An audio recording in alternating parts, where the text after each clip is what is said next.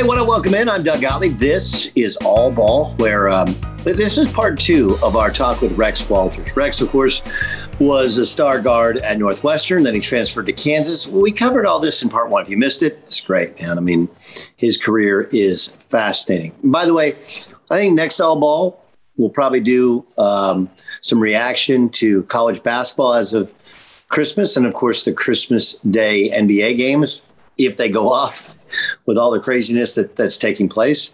In the meantime, let's dig back in with Rex Walters. Okay, so when we last caught up with him, he'd taken us through his playing career, which, of course, spanned not just high school and two colleges, but also the NBA, his high draft pick, and then he makes the league, and he bounces around. And then what? How do you get into coaching? And how do you go from playing to coaching to being a head coach at such a young age at Florida Atlantic? And then why take the San Francisco job? And you wait till you hear he shares with us what it's like to get fired, what he's done since, and how he watches basketball now, and what's left for his basketball career. He's only 51 years old. All right, so let's dig back in. By the way, if you like some of the stuff that we do here, great way to listen is on a daily basis. The Doug Gottlieb Show airs from 3 to 6 Eastern or 12 to 3 Pacific on Fox Sports Radio, the iHeartRadio app, Sirius XM 217, 203. That's Dan Patrick's channel. It's not the Fox Sports channel, just so you know. A reminder to download, subscribe, rate, write a review. Write a nice review. I got some mean reviews. Maybe we'll do a mean review pod. That'd be fun. We could do that one time. Anyway, let's dig back in. Here's Rex Walters, part two. What was Spain like, playing in Spain? I go to Spain. I go there about a month after I was released by the Heat. It was bad for me. I didn't like it. I went to Leon, Spain. It was really weird. So you go to practice in the morning. You practice, 9 o'clock. You go for 3 hours and you'll do a lot of shooting. You do a lot of skill work. You understand why international basketball is as good as it is. And you have younger players like high school kids that are working out with NBA, not NBA, but professional players. Your coaches are coaching you. So you practice for 2.5, 3 hours, a lot of shooting, a lot of ball handling, a lot of skill work. And then you'd have, from 12 to about 5, they have this thing called siesta. Everything's closed down. So you're coming out of practice. You know how it is, Doug. You come out of practice, you want to get some food. You want to relax, maybe go back to your apartment, take a nap, whatever. I couldn't find a place to eat. And the other thing is I didn't speak Spanish. So you're basically eating bad food. You eat like McDonald's. You're going to McDonald's way too much. They had a TGIF Fridays, in Grand Canary when I played there. And so, but basically everything's shut down for 3 hours. Nobody's working. Nobody's out there. And then you go back to practice at night. You go from 5 to 7, 7:30. And that's more up and down. You're going to play half court. You're going to work on defense. And then the day's over with. And then it all starts over again. And then when you're playing in Spain and you're playing on not necessarily a good team, we were a team that only played one game a week. And so you play your one game, you win the game. And it's like in NFL football. Everybody loves you. You know the things that you can't read it in the paper, but they got great pictures of you smiling. But if you lose, you got to deal with, Sunday, Monday, Tuesday, Wednesday, Thursday, Friday, all the way to Saturday, where people are talking about you, killing you, and you don't even know what they're saying to you because they don't speak your language. And I was a little paranoid. I'm American. I'm in Spain. I'm trying to, and I played well. I mean, it's not like I didn't play well, but I remember one time walking in the locker room and kind of the guy that manages the team had my passport. And I'm like, I cussed the dude out. I'm like, don't you ever go into my bag, grab my passport. Cause you hear stories like, hey, they're going to steal your passport. You can never leave, So I'm cursing this dude out. And I'm just thinking to myself, this dude understands me now. He didn't understand me before when I was speaking English, but now all of a sudden he can understand what I'm saying. And I'm, MFing the dude. So it was hard. It was hard for me. My wife, let me see. The first time around, we had an apartment. We had 2 kids. My wife was pregnant at the time. that was a hard experience for me, and we weren't good. We were trying not to get relegated, so there's a lot of pressure. It's not like the NBA. You don't go to the G League if your team's in the bottom 2 in your league. In this league, you go down a league, and it affects your sponsorships. It affects your money in terms of that organization. You don't want to be in the bottom 2 and get relegated to the second division. So there's a lot of pressure. I think we probably saw with Ted Lasso with soccer. It's the same way. Like, you don't want to go down a level. And everyone is talking, especially with the Americans, if you're a guy that's counted on. So that was a big adjustment for me the first time. I ended up tearing my meniscus when I was over there. And I played about 3 games, and then I went back again after playing in the ABA for Kevin Pritchard. I went back again and played about 10 games, and then tore my calf.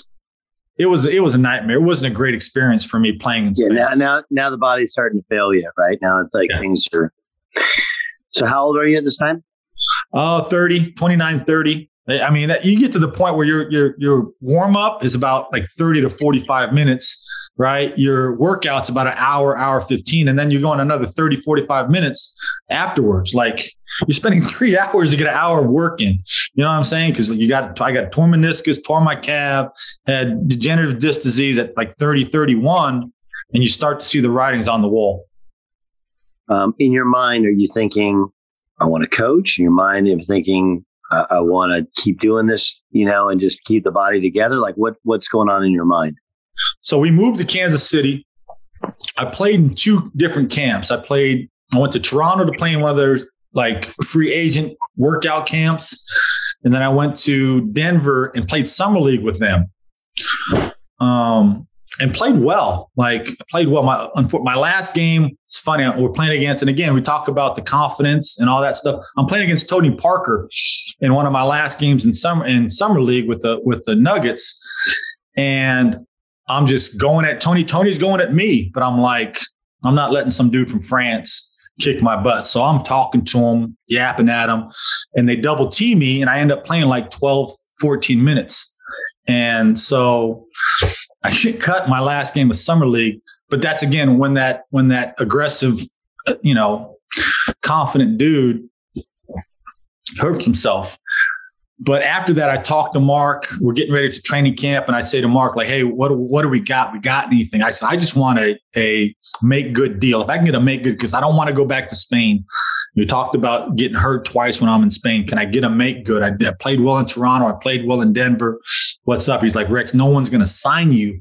You'd be an 8-year veteran minimum, which is a lot more than a younger player. So at that point, I just never forget this. I'm on the phone. My wife's watching because she loves basketball. And I said, hey, I'm done then.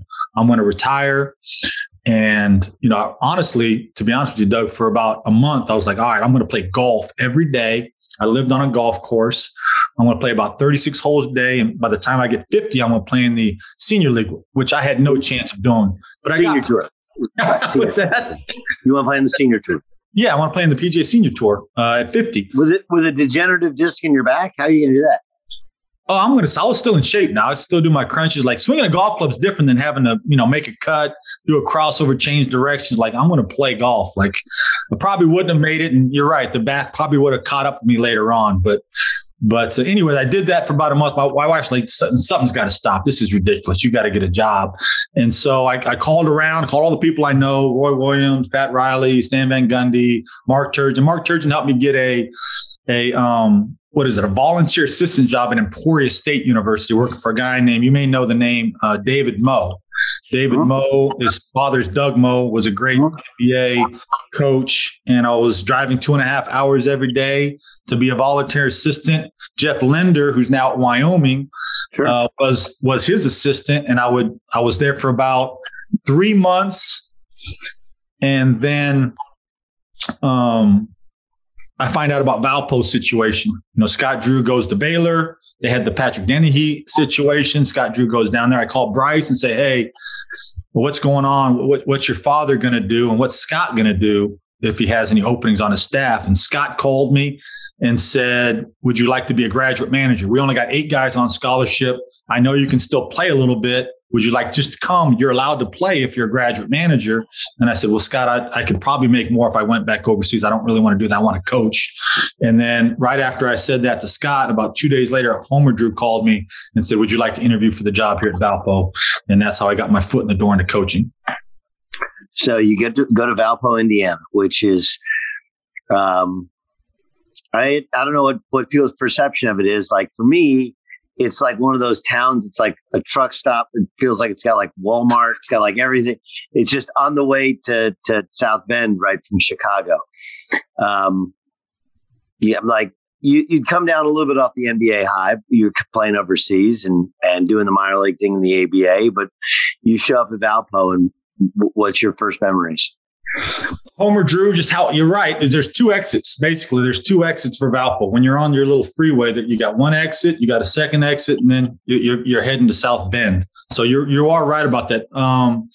It was a Lutheran university.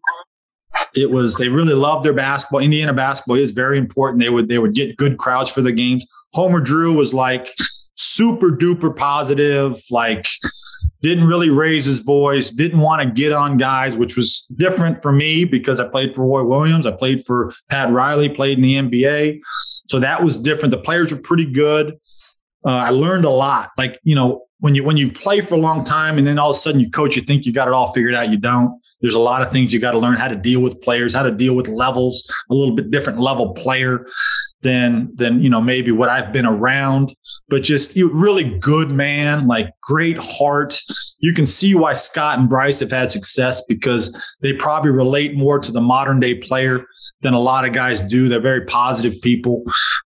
He gave me my first shot. I worked there for 2 years. We went to the NCAA tournament my first year. We won the conference tournament, played Gonzaga. My second year, we weren't quite as good. And then Matt Doherty gets the FAU job. So Matt gets it. Obviously, that's part of you played for him at Kansas. He was assistant at Kansas. He's all part of that family tree. He gets the job and immediately called you. Did you call him? Did you call Coach Williams? How did it work? So first, I was down in Florida visiting my in-laws, and I found out about the FAU opening. I just drove to FAU, and I just sat in front of the athletic director's door and said, hey, I want to interview for this job. I've been at Valpo the last 2 years. And Craig Angelos was the AD at the time. He was very nice. He said, well, ask me questions, spend some time with me, but that wasn't going to happen. I had 2 years experience. And when I go back to Valpo, Matt calls me and says, hey, do you have a legit chance at it? Because if you do, I don't want to get involved. And I said, I have no shot at this job. Like the guy just did a courtesy thing. I showed up unannounced. He said, well, if I got involved, would you come with me? And I was on my treadmill. I'm like, yeah, if you get it, like I'd love to do it. So that's really how it happened. I didn't call Coach Williams. Coach Williams knew nothing about it. Didn't call any of my NBA people. It was really, Matt reaching out to me. We had discussions. We had kept in touch. Obviously, when you lose a job at North Carolina, like you reach out to the people you love and care about. Like he had two of the best jobs you can get, Notre Dame and North Carolina. Like who gets jobs like that? And to have good success at Notre Dame, to go to North Carolina, have some good success and then get fired. You reach out. I think I always reach out to people when they're going through tough times. Any coach or player that I have any kind of relationship, I'm going to reach out. So basically he offered me the job. I was making like $41,000 to live in Boca Raton. We had a hurricane go through the place that year. We ended up having a winning season when I think 15-13. Learned a lot. Like Matt's a really detailed guy with recruiting, with how he wants to play. And I think he was also trying to find himself. He didn't want to run the Carolina, Kansas stuff. He wanted to break away from that. But I learned an awful lot in just 1 year working for him. And then he got the SMU job. So then what'd you do? So Matt gave me really good advice. He says, hey, stay in Boca and wear the job. Like when people see you, that you want them to envision this guy could be a head coach, this guy. And if you don't get it, you're going to come with me to SMU. Like it's a pretty good situation. He's like, so just stay there, deal with it. They're going to hear a lot of names. You're going to hear a lot of people. They're supposed to get the job. Just stay there, work with the players. and present an image that you could be a head coach. And that's exactly what I did. You hear all kinds of names like Stan Van Gundy is interested. He had just been let go of the Miami Heat. So I called Stan. I was like, are you really interested? And he's like, are you crazy?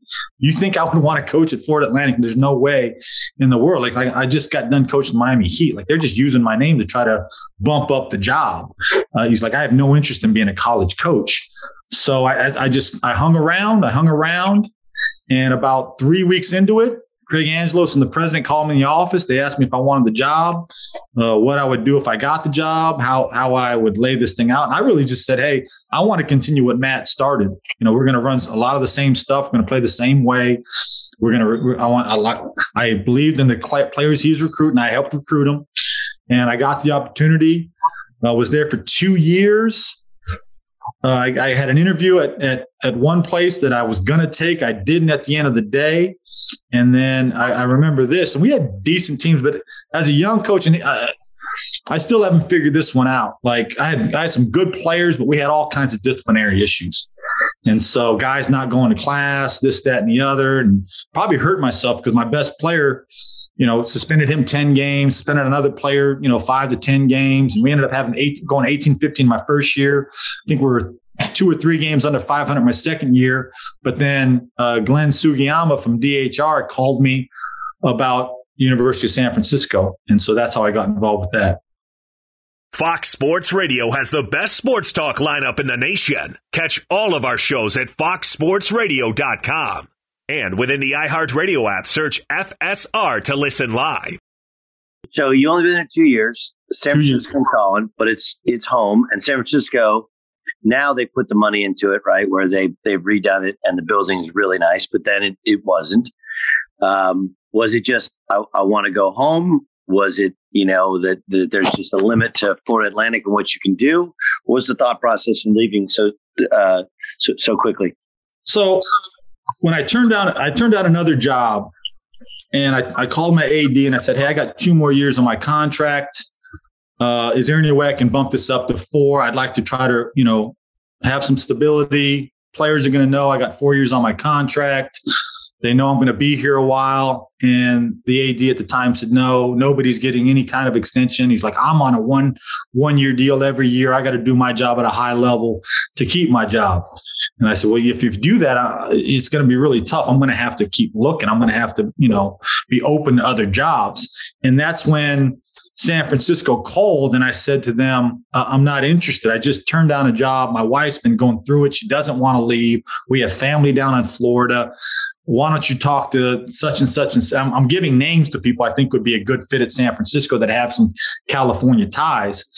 And about 2 or 3 days later, the search firm calls me again and says, hey, we really want to talk to you. We really want to get involved. And I'm like, I'm good. My wife is like, she's got steam coming out of her ears. Like, no, we don't want to go to California. We don't want to go back.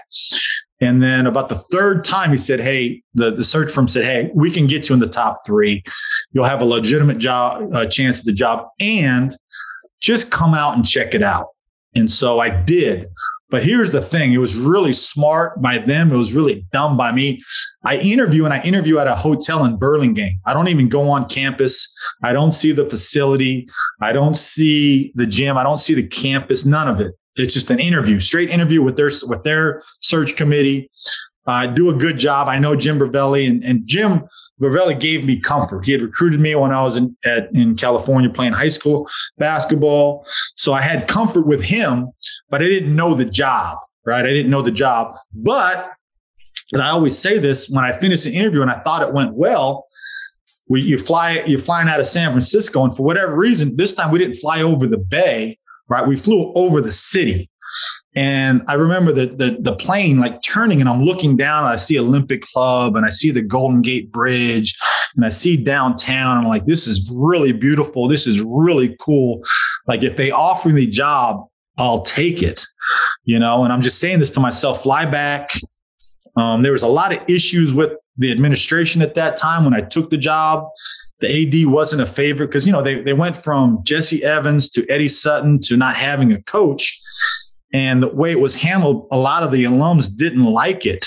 So the AD actually comes out and one of my former agents calls me, Aaron Goodwin calls me, he's like, hey, like, and he's like kind of recruiting me. And I'm like, is he recruiting me or does he want someone else to get it? You know, like I'm really confused with all this stuff.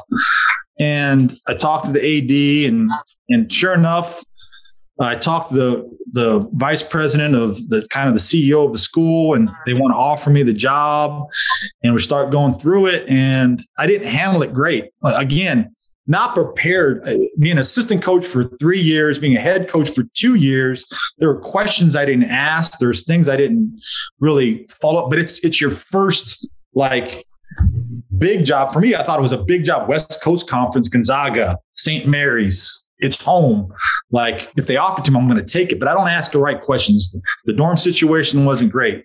It's funny when I was walking into the offices, and I don't know if you've been there, but like the old offices, they were painting the offices. So all the furniture in all the offices were pushed in the middle of the room. So I couldn't even work in my office when I walked on campus. One of the offices was a former toilet. Like one of my assistants had to work in a place where you still saw the stumps to the urinal and, you know, the toilet. Like one of my coaches had to work in there. So, and then I'm walking to the press conference, and my oldest son now looks at me and he says, Dad, you really think this is a better job than FAU? And I'm like, I think so. You know, like, I don't really know if this is a good job. And Jeff Lender, who came with me because I was going to hire an FAU, said, whatever you do, Rex, don't take it. I know Tommy Lloyd. I know the people at Gonzaga. They're all telling me, don't do it. And again, you talk about strength and weakness. I'm like, I'll figure out a way. Like, I'll figure out a way. Let's lock in. Let's recruit the right guys. We'll get after it. And so I ended up accepting the job. I was there 8 years. We had some good teams, had some competitive teams, won 20 games. You think about San Francisco, and Todd, I think, has done a good job. Kyle Smith did a good job, but they had won 20 games in 30 plus years before I got there. So I was really proud of those things. A lot of things, again, that I learned in the process because, again, 34, 35 years old, a lot of things to learn. You know, you see a lot of these assistant coaches, like some of these guys that have paid their dues for 10, 15 years that really learn about what it takes to be a head coach. I think they have a better chance of success as opposed to a lot of these, you know, 20, and I'm not saying all of them, but 20, 30 that haven't been through the process. Well, I hadn't been through the process to not know what I didn't know. So, but it was a great experience, great 8 years. My family loved living there. We got to the NIT 1 year. We went to the postseason twice, had some really good players, good guys.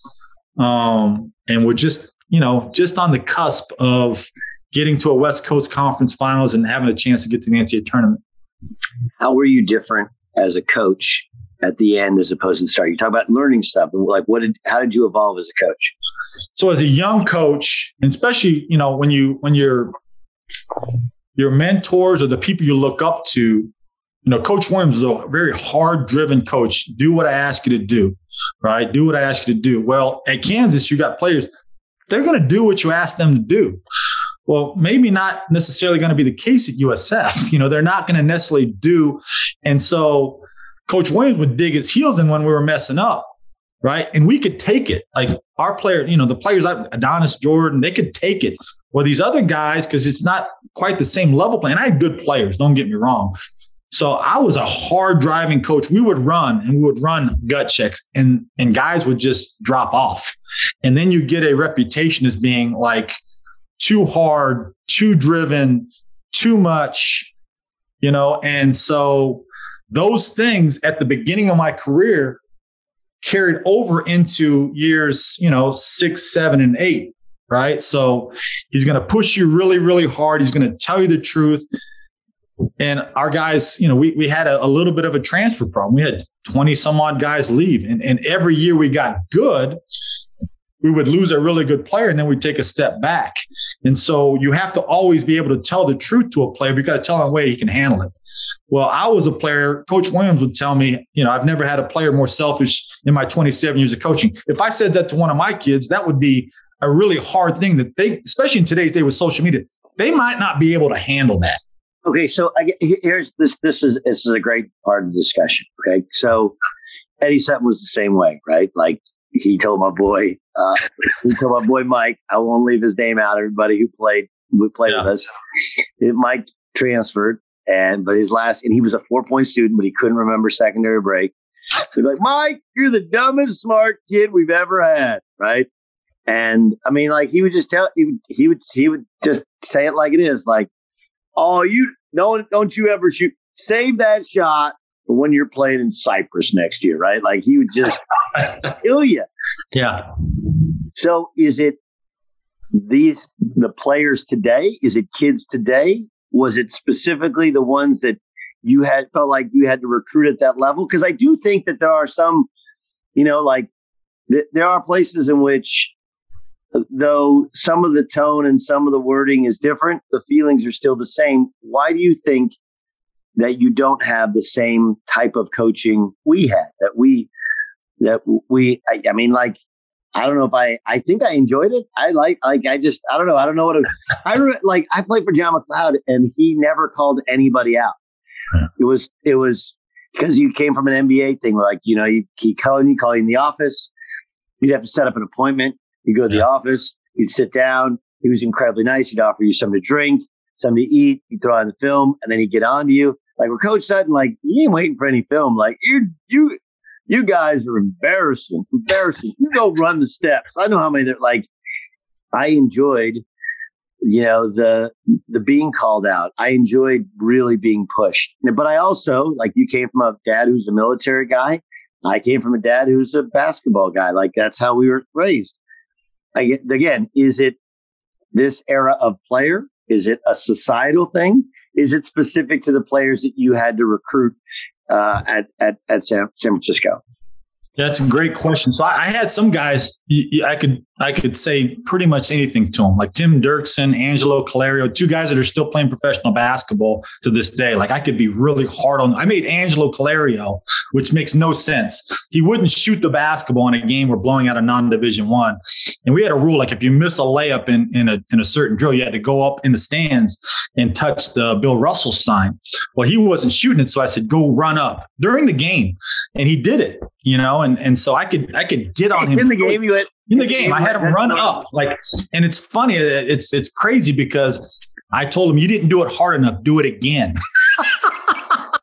So it's funny. The kid's a great kid. He's like literally giving my kids high fives as he's going down the steps. But I could get on him like that, and he was fine with it. And other kids, if I got on like that, they couldn't handle it. I think some of it is society. I think that you have a major transfer issue, not just in college, in high school and in AAU. Like, if it's not working, and I'll tell this story. My wife won't like it. Like, so I'm sitting there and I'm at another game, and my wife texts me. She's like, Gunner is my son. Gunner is acting like a crazy person. He's really competitive, right? And the coach not saying anything to him. So I text her back and said, hey, let the coach handle it. We'll deal with it later. 5 minutes later, and I love my wife. She's mama bear, right? She texts me like, the coach just benched Gunner. We got to get him off this team. So I'm like, no. That's not the way it works. And my wife, she's the best wife in the world, but that's what we're dealing with now as a society. Parents, if it's not working the way they want it to work, like, let's just find the other thing. So when that happens, there's not the ability to handle accountability. Why? This is great. I was just talking to a football coach, and we were talking about, like, on social media, when coaches push back on the transfer portal, they're seen as these hypocrites because they take different jobs. The reality of it is that you're comparing a coach leaving and a player leaving is night and day, right? Like, anybody with any sort of brains understands this, but to the brain dead that are on social media, it's hypocritical. The biggest issue is, how do you coach kids, right? How do you coach them, right? Okay, so we have to be careful about our language. If you bench them, they're going to leave. Yeah, they're going to leave. But you can't, like, keep throwing them out there. How do you like? I don't really understand how it would work. And look, leaving has always been the threat that a player has. right? It always has been. And it was one of the things that Coach Sutton used to say he loved about recruiting transfers is nobody transfers twice. Now people transfer 2 and 3 times. Like you go ahead and leave. Nobody transfers twice. You go back to some NAIA school and go try that crap in California, right? That's how he used to. But now it's like, look, if I sit a guy, he's going to leave. Like, and there's no repercussions for leaving if you can transfer and play right away. Here's the part that I really struggle with.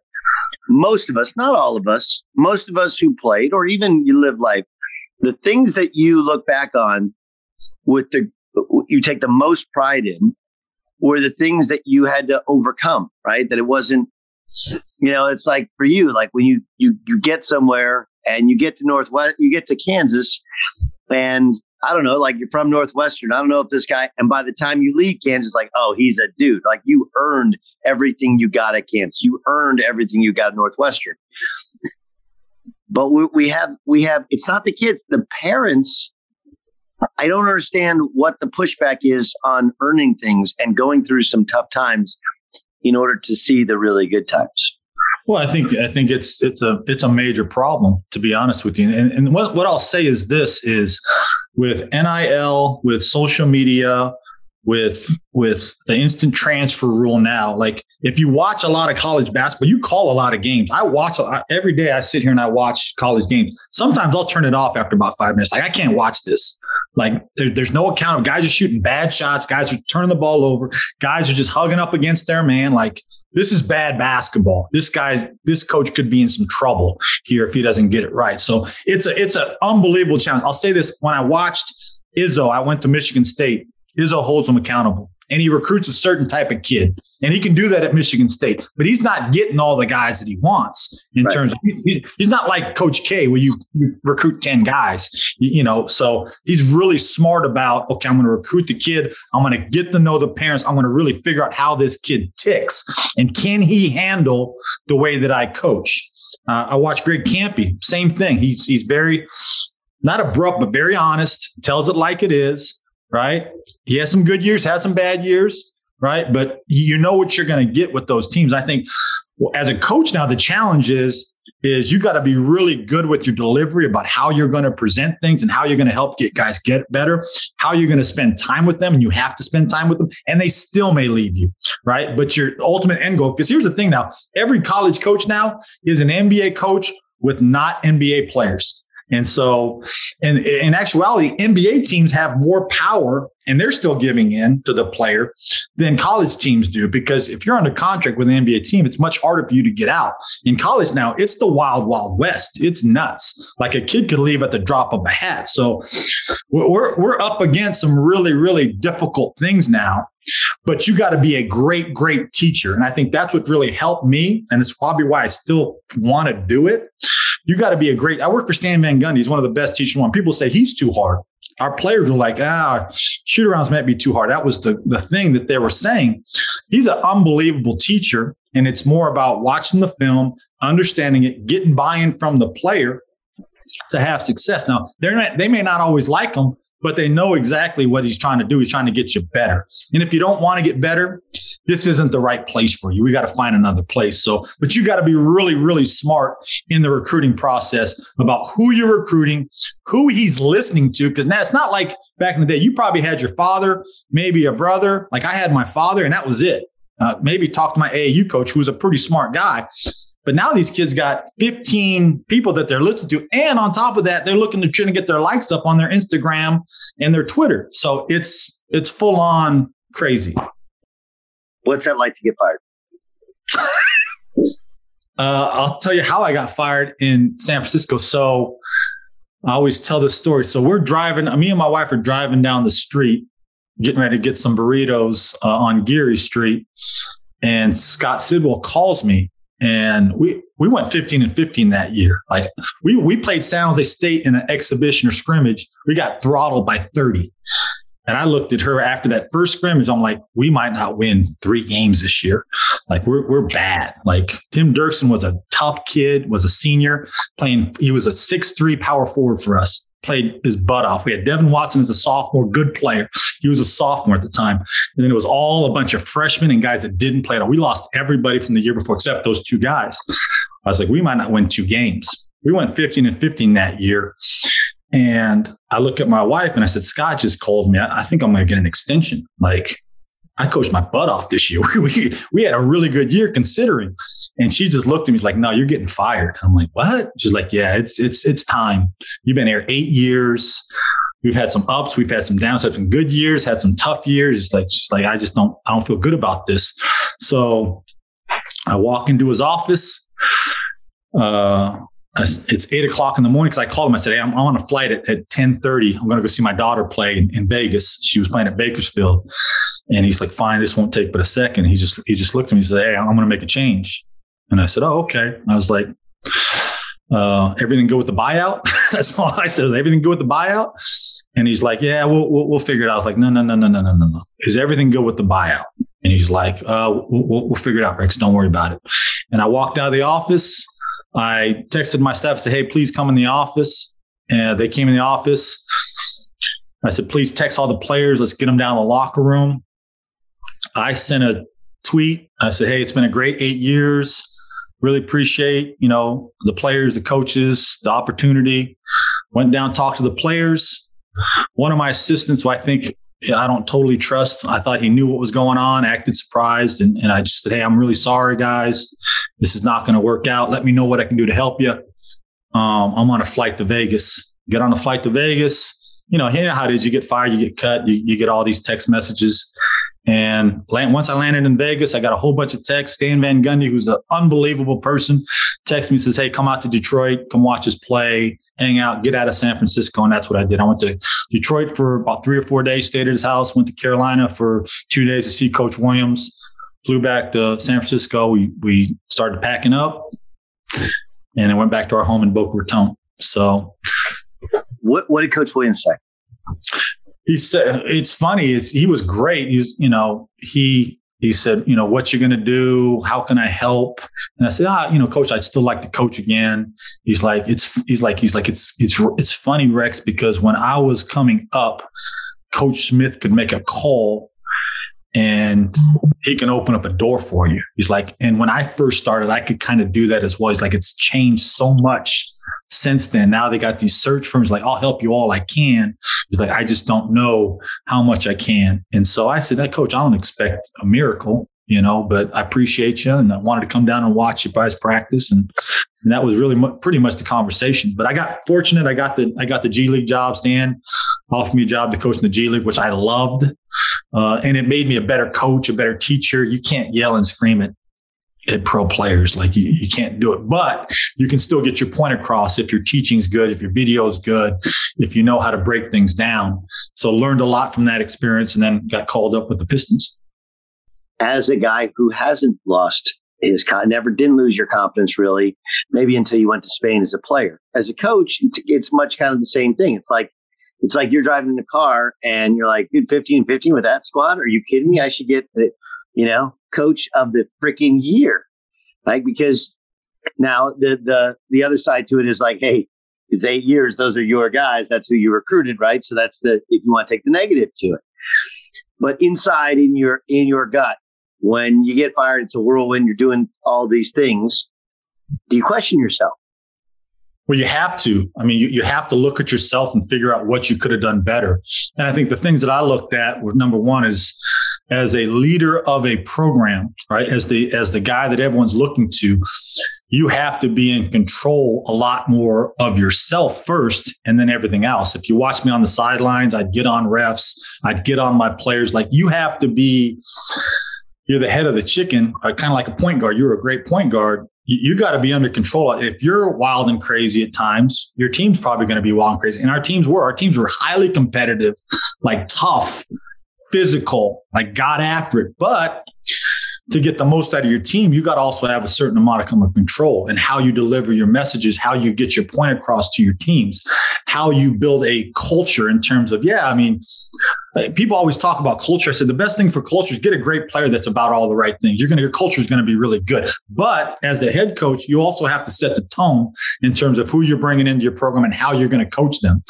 So those are things I really looked at when I talked about myself, how we would do things from a culture standpoint in terms of building guys up and not just breaking guys down. This isn't the 70s, 80s, and even the early 90s where you can get on guys like that. You got to be really good in your teaching. You got to be really good in your delivery. And you've got to be able to break guys down, but build guys up even at a higher level. I think working for Stan, I learned a lot about the defensive side of the ball. I think that made me a lot better. We weren't very good, and our defensive teams weren't very good. Our teams weren't very good defensively. I got better in those areas. But I think the biggest thing was, and I even asked assistants to say, hey, you're not working for me now. What do I need? What could I have done better? What did you struggle with? Because we had turnover with coaches too, to quite honestly. We had guys, and San Francisco was a hard place to be an assistant coach because real estate's really expensive. It's not like you're going to buy a house. You're not making a lot of money, all those things. But, I talked to coaches that I really respected and trusted about that as well, because you have to look at yourself and figure out how you're going to be able to do it better if you get another. What'd they say? Well, they said some of the same things I just told you, like Rex, at times your delivery of things, guys that you recruited couldn't take it. Your expectations, there's nothing wrong with having those expectations, but you got to be able to get us to believe that we can do it, as opposed to, like, when I grew up as a player, someone said, hey, you can't shoot threes. I said, oh, yes, I can. Let me show you. Well, some kids nowadays, and even some coaches say, hey, how in the hell did we come up with this in this scouting report? This isn't going to work. This is the kind of stuff to get you fired, right? Well, you can say that to me, but you can't say that to a coach, because then he's thinking about just getting fired, as opposed to, hey, this is where we got to get better. We got to know pick and roll coverage is coming out of a timeout, how it could change, and that's going to give us a chance to be successful. I said, just those two different deliveries, like, you're not going to kill somebody or crush somebody as a coach or a player if you deliver it that way. And that's the way that I grew up. I grew up with the way, well, hey, you're the most selfish player I've had in 27 years of coaching. Yeah. Hey, you don't play defense, you're never going to play here. That's what I grew up on, but that's not. Listen, I had a weekend. I have like an AU program, so I had a weekend, and my son is doesn't. I have an older team. They were like 13. It's going to be 14 ever. My son wasn't on the team. He was at summer camp, and so I'm coaching. Part of it was I was ticked because, like, what am I doing coaching this team? Like, he's not my kid. And I've had some of these kids 3-4 years, but we sprinkled in a couple of other really talented kids. And there was one kid in particular who was really selfish, and the dad was a problem. But I actually called the kids in, and there was 3 of them that were really talented. Like, you guys are the most selfish motherfuckers to ever wear those jerseys. Yeah. And you're 13 years old, and like, you're looking at me, but you're not actually listening to me. You're not passing. Like, you should watch this. This is embarrassing to watch. Like, you guys are so selfish. Just pass the ball, and you'd actually beat a team that you're better than. But trying to do it by yourself, you're losing to a team that they're playing together, and you're not, right? And so, like, the next week, I texted one of the dads, like, hey, is such and such coming? He's like, can't believe you called my son a selfish motherfucker. And I was like, well, he was. It's like, doesn't mean that's who he is. That's who he's playing like. And it's like, really? It's like, yeah, it's not how we wanted. I was like, okay. Yeah. Okay. Like, somebody's going to say that to you at some point in your life. And, so I get it. I mean, I think you have to get the right kids, but you have to also evolve and adjust the times and adjust language wise or whatever. I always think it's funny because, like, if you sit in the locker room and guys talk to one another, this is the language of the masses, right? This is how we talk to one another in basketball. And yet when a coach uses the same language, like, no, that's old school coaching. Like, nah, it's really not. Well, if you listen, I listen to the music. Sometimes my son will put on some music, and I'm like, "Oh, it's unbelievable!" Are you kidding me? Yeah. Listen. This is a great point, okay? Because you and I we're not some, like, we're not listening to waltz music, whatever. Like, I grew up listening to rap and hip hop. Yeah. I think it's worse now, and I'll tell you why. because in order to be successful, you don't need a radio version. Right. Literally every song you download for your kid has the E next to it. Now you can search and search and search for the clean version, but it's a lot. I think it's worse. I think it's worse. I think the language in rap and hip hop is way worse. And it's because everything is downloaded digitally. So you don't need radio airplays in order to get attention. Well, I was driving home. My son had a game yesterday, and I'm driving home, and I had one song, "Bounce to the Ounce." Good song, like it's got it's a good song, right? Right. And then the next song comes on, and I'm like, oh, geez, explicit. And then I go to the next song. Oh, geez, explicit. Like I was like, Ace, every one of these songs is explicit. Like, and you're lucky. I mean, you're better than I, because I can't find. It's tough for me to find the clean version nowadays, because if you don't put it out explicit, the kids won't listen to it. Correct. So yeah, when these kids say, "Oh, you talk to me too harsh," like, I love that. Wait, what? Yeah. Well, I took my son to a barbershop, and he was like in the barbershop, and they're like, yo, dude, turn on the music. You got a little kid in here. He's 12. My son's like, yeah, I have this song on my phone. We're good. Like, what am I going to do? What am I going to do? Sam, how did you live in San Francisco? Like, you made a good amount of money as a head coach, but it's San Francisco. No. Did you buy? Like, did they give you an interest-free loan? Like, how did it work? Yeah, so we lost money. My 8 years in San Francisco, we didn't make money. I'll just put it that way. Like we lived there because we loved San Francisco. We loved being in California. My mother was going through things medically, so I wanted to be closer. She lived in Vegas. We had a 60-40 shared appreciation loan at San Francisco, and that's how they made it work. So we owned 60%, they owned 40%. And then the biggest stress of that was when we got let go. I had to sell the house in 60 days, which ended up not being a problem. We actually made some money off the house, and we lived 10 minutes from campus. I walked to work every day. So yeah, that worked out fine, but that's how you make it work in San Francisco. The biggest thing for me was my assistants. Like, if you ever talk to Sundance Wicks, let him tell you the story about where he was living. He's now at Wyoming with Jeff Linder. Talk to Will Martin, who's a head coach at Missouri Western, and where he was living. I think they were roommates at the time. So to me, I had a lot of assistants live in my house. Michael Lee lived in my house for a while. Brent Cruz lived in my house for a while.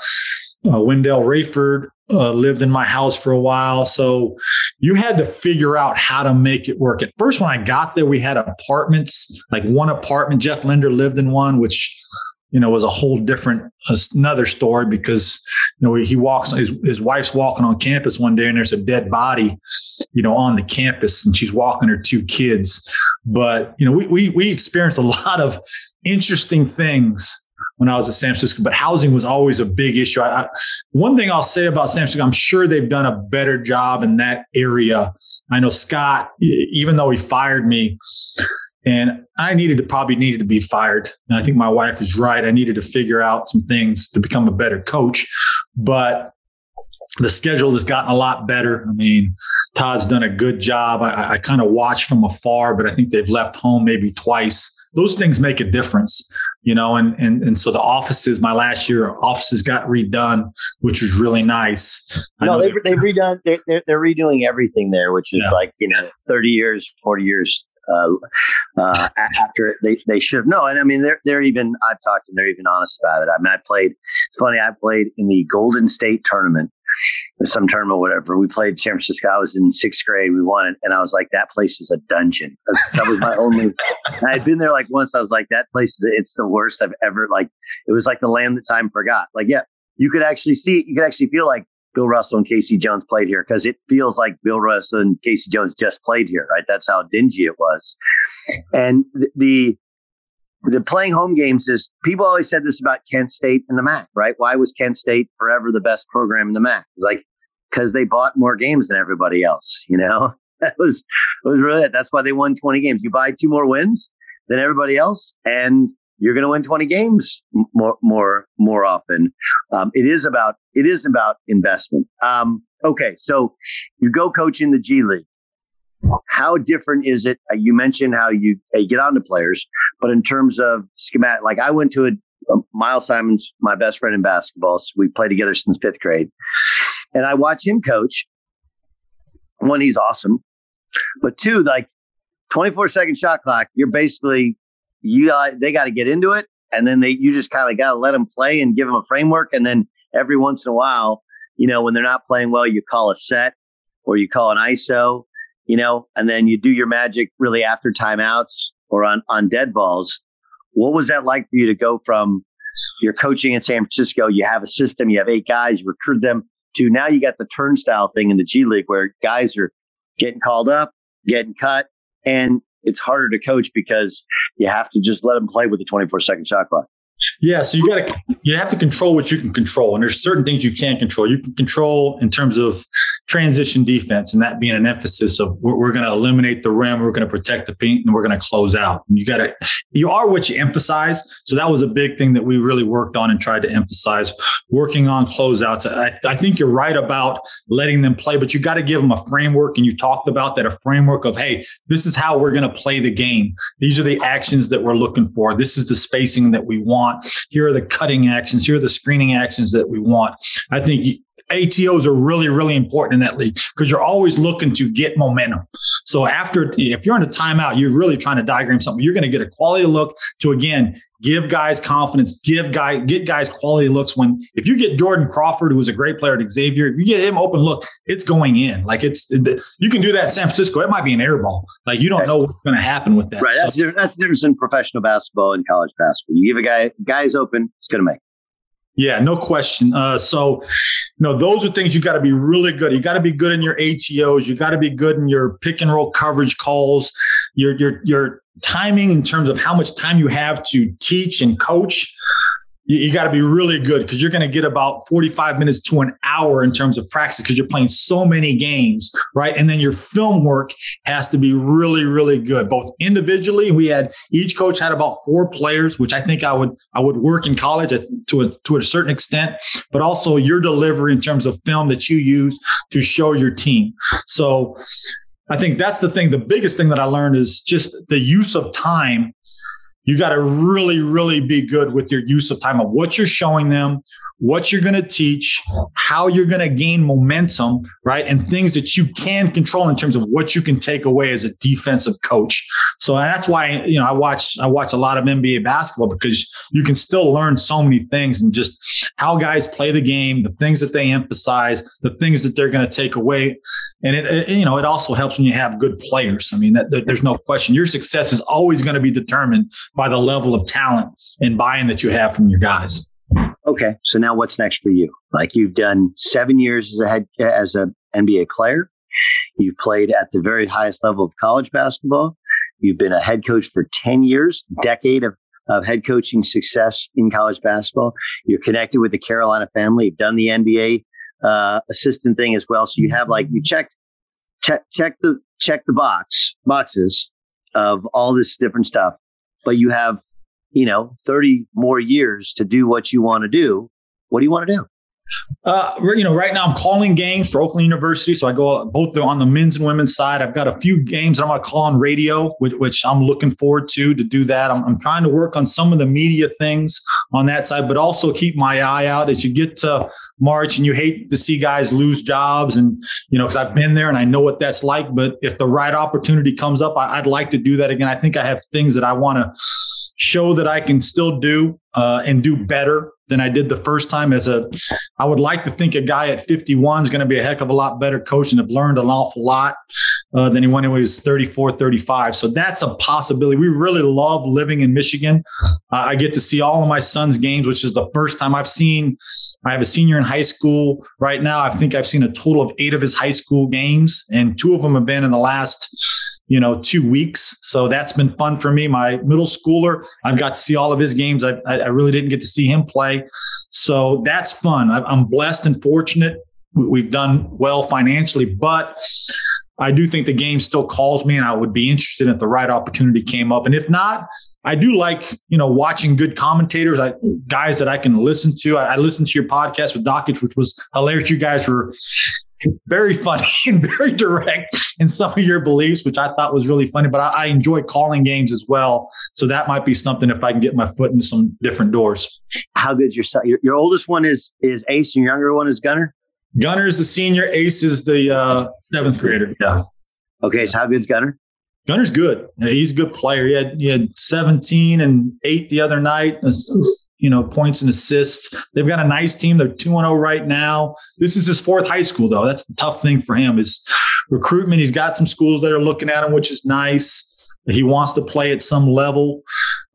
He's a good player. He's fun to watch. And Ace is really, because of his older brother, I think that's really helped him, really fall in love with the game. So it's been fun to watch both of them play. So is he a Division I player? Is Gunner a Division I player? I think he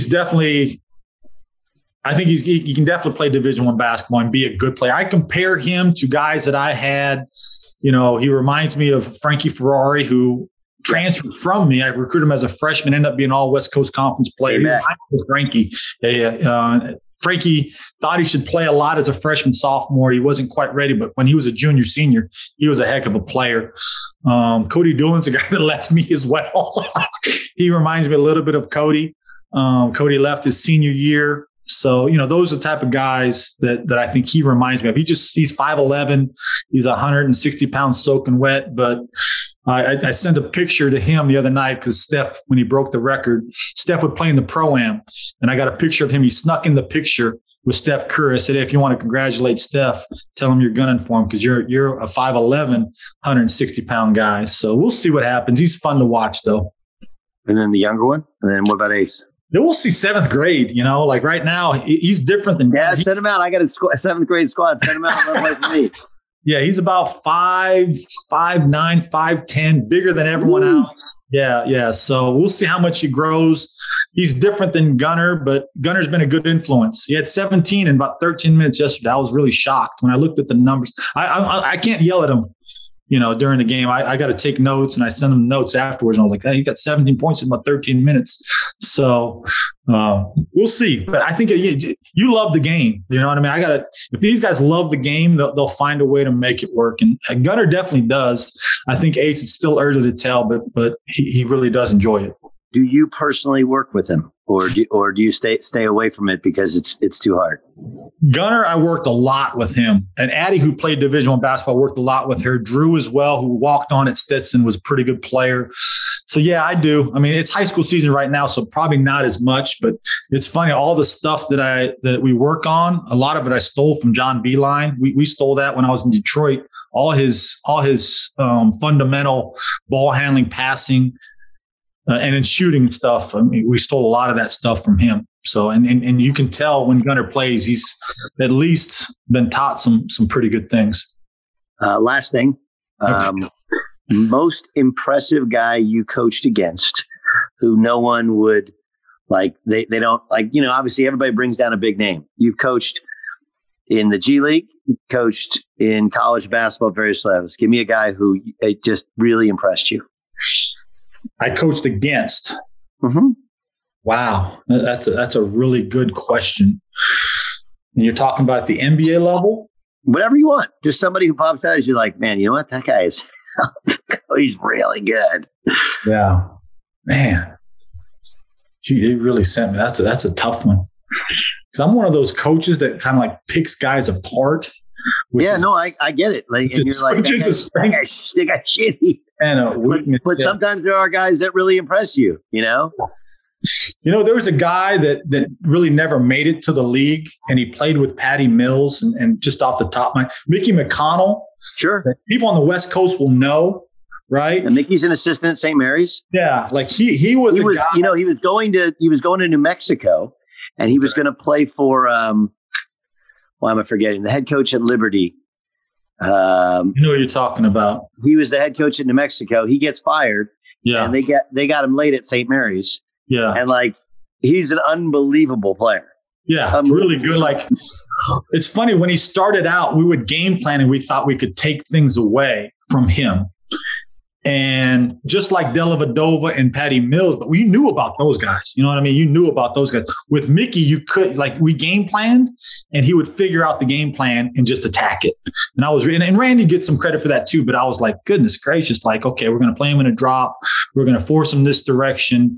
We're going to make him finish at the rim. And he would always figure out ways to beat us. And so I don't like giving St. Mary's a lot of love, but he was a guy that people nationwide wouldn't necessarily think, but he was a really good college player. I'd have to think about the G League. There was a lot of good players in the G League. That it's funny, like guys that couldn't make it in the NBA. There was a guy that played for Sioux Falls that made it with Golden State for a little bit, and I'm forgetting what his name was. But he was a great leader, couldn't shoot it, but just figured out ways to win.